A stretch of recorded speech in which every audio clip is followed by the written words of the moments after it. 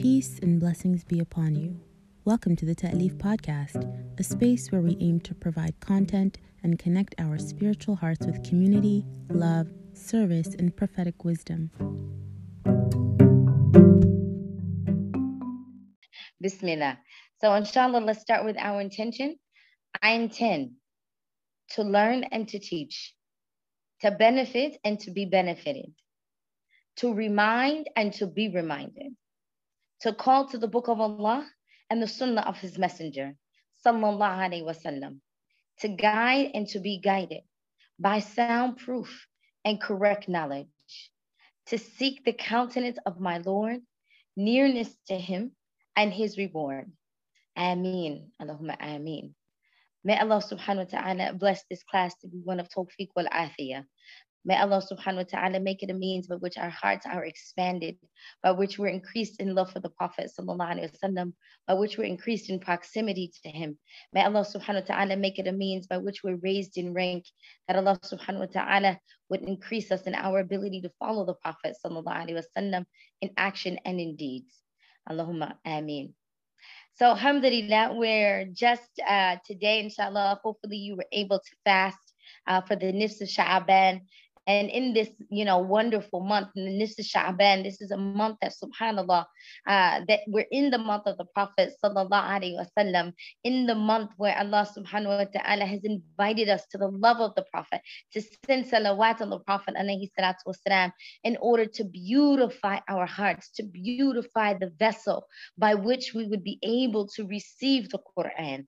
And so, subhanAllah, after us passing Nisf Sha'aban, which is known as Laylatul Bara'ah, the night in which, subhanAllah, there are 5 Mubarak nights of the year. And one of these nights, subhanAllah, and Laylatul Bara'ah, it is known that there are matters of divine decree that are revealed. And in these matters of divine decree that are revealed, they become manifest. The angels get their assignments, as opposed to on Laylatul Qadr, these angels begin enacting their assignments. So as the angels are getting their assignments, subhanAllah, this is the night that our scholars and the companions, our righteous predecessors, they would do their best in order to be found in dhikr of Allah and asking Allah subhanahu wa ta'ala for forgiveness and for pardon, for asking Allah subhanahu wa ta'ala to give them a long life in ibadah, to save them from trials and afflictions, and that Allah subhanahu wa ta'ala would give them husn khatimah, that would give them a blessed ending, subhanAllah. So this is something that's known that would happen in Nisf Sha'aban. And so today, many people, of course, around the world, many of our scholars and our teachers and our guides are instructing us, encouraging us to fast, to make dua during these days in order to ready ourselves for the coming year and ask for Allah subhanahu wa ta'ala's tawfiq wal afiyah and safety and protection in our life. So I pray that Allah subhanahu wa ta'ala bless you all with the blessedness of Sha'aban, and that Allah ta'ala bless for you a wonderful divine decree and protect us from trials and calamities, subhanAllah, during this year. So as we begin, alhamdulillah, we pick up after where we've left off, where the beloved messenger of Allah, alayhi salatu wasalam, has been weaned. And after he's been weaned from being with Halima, and our blessed Halima mother sends him back to his mother Amina, right after the blessed event of his heart being cleansed by the angel Jibreel, after the angel comes and places his heart in the golden basin and washes it and takes out a dark clot, right? And so after that is removed, it is known that Halima, subhanAllah, she comes back to the mother Amina, the mother of the Prophet sallallahu alaihi wasallam, in such haste. And the mother Amina says, like, what happened? You were so keen to keep him with you before. Why are you rushing back? And so Halima initially tries to give some kind of excuse. She tries to give some explanation, saying, well, she was just concerned, or she was, saying that, she no longer had that concern, subhanAllah. And the mother Amina, knowing that something was wrong, began to press her. And upon that, recognizing, she said, we recognized that something happened to him. We were concerned that it would be a bad omen. And with that out, the mother Amina, the mother of the Prophet sallallahu alaihi wasallam, begins to exclaim, like how much people would announce the light that they could see in her face and emanating from her. How much people would come to her and say about the beautiful child that she was carrying. She began to detail, of course, some of the miracles that she witnessed when she was pregnant with the Prophet sallallahu alaihi wasallam. And we ended with her saying how firmly she was that no evil would touch this child, right? No evil or demon or evil spirit would come close to this child. And with that, she quickly took back the Prophet sallallahu alaihi wasallam. And so, subhanAllah, then we move on for her days with the Prophet sallallahu alaihi wasallam into the blessed day when she goes and takes him to Yathrib, into Medina, in order to go visit his cousins. And when he goes to visit his cousins, subhanAllah, he enjoys his stay. He enjoys his time. He even learns to swim during these days, subhanAllah. And as he, learns to swim in there, he's able to engage and meet with his family members. It's particularly even relatives of his father. His mother is keeping these ties of kinship. That, subhanAllah, it's on the return back from when the Prophet sallallahu alaihi wasallam is visiting his mother. It's visiting, his relatives. It's on that return back that our beloved mother Amina, she becomes sick. She becomes ill on that journey. And when they stop to rest, subhanAllah, it's that her fever overtakes her and she passes away. And subhanAllah, it's at that time, it's the beloved Messenger of Allah, alayhi salatu wasalam, was around the age of 6. And they're with Barakah, the Barakah who was given to the Prophet sallallahu alaihi wasallam and also worked for Amina, who assisted Amina and was with her on this journey. It was with her hands, the one who would also receive the Prophet sallallahu alaihi wasallam into this world. It is her hands that actually dig the grave of our mother Amina after they visit their father. After they go to visit the grave of the father, the mother became sick. And so then Ayman or Barakah has to dig the grave actually of Lady Amina. And so subhanAllah, when she digs the grave and she buries her there, she returns back hand in hand with the Prophet sallallahu alaihi wasallam, doing her best to assure him of her love and her care, and that she would stay with him and that she would be with him, doing her best to comfort him, of course, during these difficult days that the Prophet sallallahu alaihi wasallam has become now a complete orphan, where now he's lost his father previously and now his mother. And so when we go to the pages starting at 133, where it begins to detail the death of the Prophet sallallahu alaihi wasallam's mother when he's 6 years old after he visits his uncles in Bani Najjar, is that at this point, Ayman returned with the Prophet sallallahu alaihi wasallam and gives him to his grandfather Abdul Muttalib.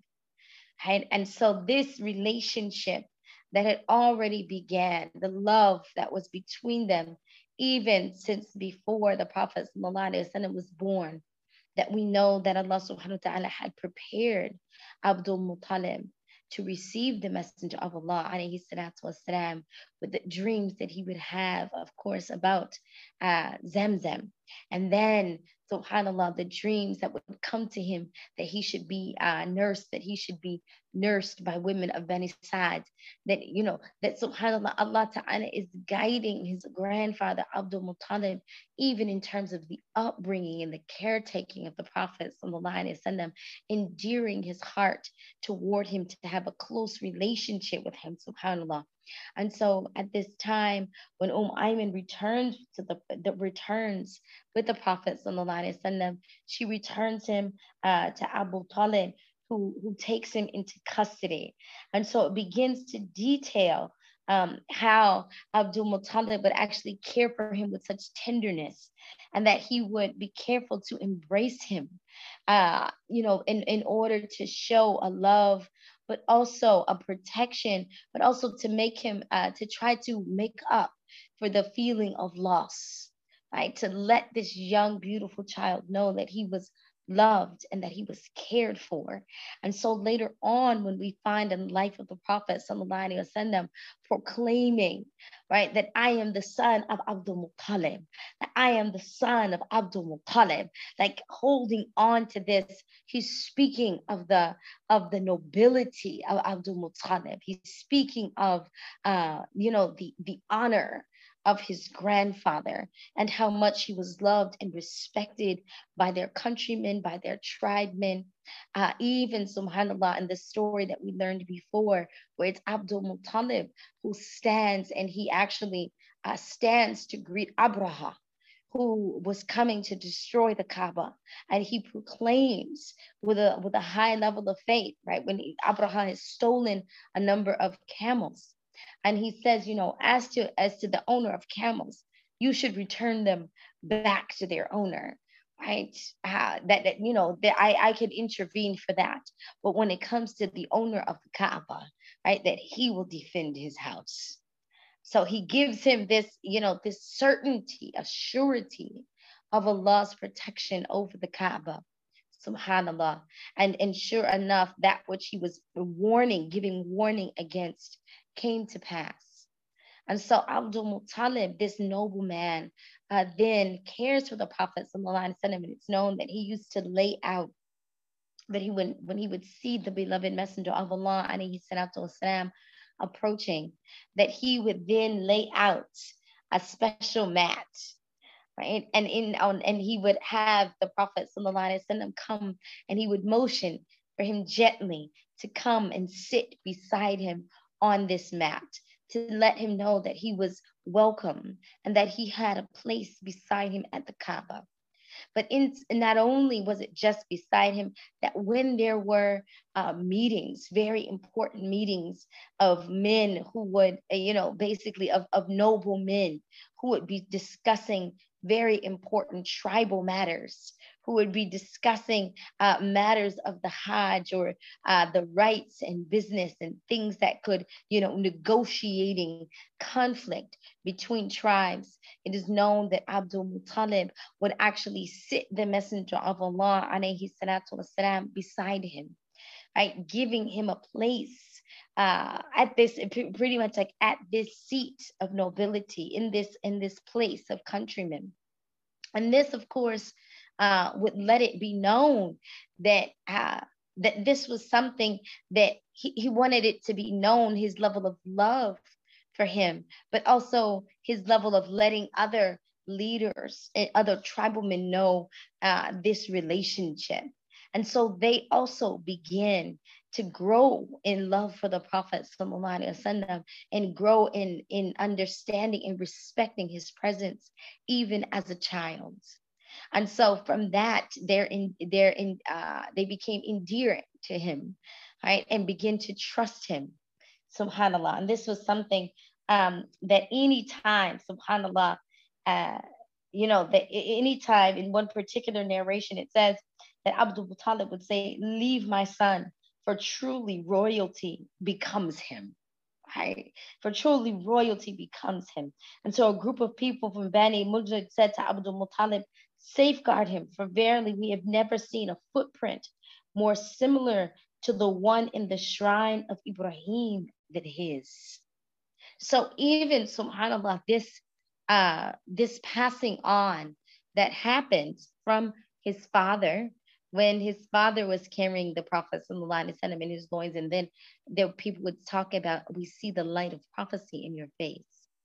And then when it was passed on and Amina became pregnant, and people would say the light they would see in her face, that people would give her these glad tidings of what she was carrying, that then, subhanAllah, this continues to happen, that those who would witness the Prophet ﷺ sitting with Abu Muttalib, when they would see his face, when they would see even his footprint, they said that his footprint even matches the footprint that we have of Prophet Ibrahim.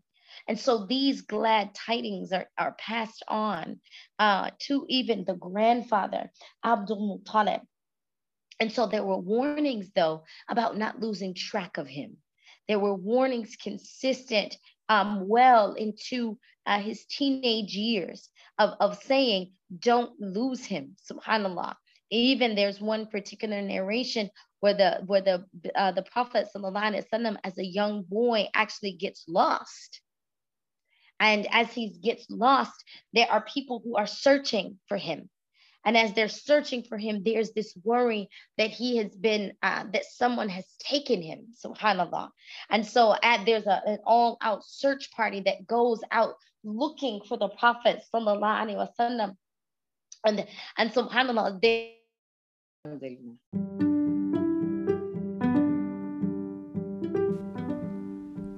Thank you for tuning in. Please consider becoming a monthly sustainer by joining 1,000 Hearts of Ta'leef and committing to give $3 a day to keep this work coming to seekers, youth, and newcomers to Islam. Sign up today at www.ta'leefcollective.org/donate. We hope you enjoyed the variety of sessions available and hope you benefit immensely. Allah bless you and Allah bless your loved ones.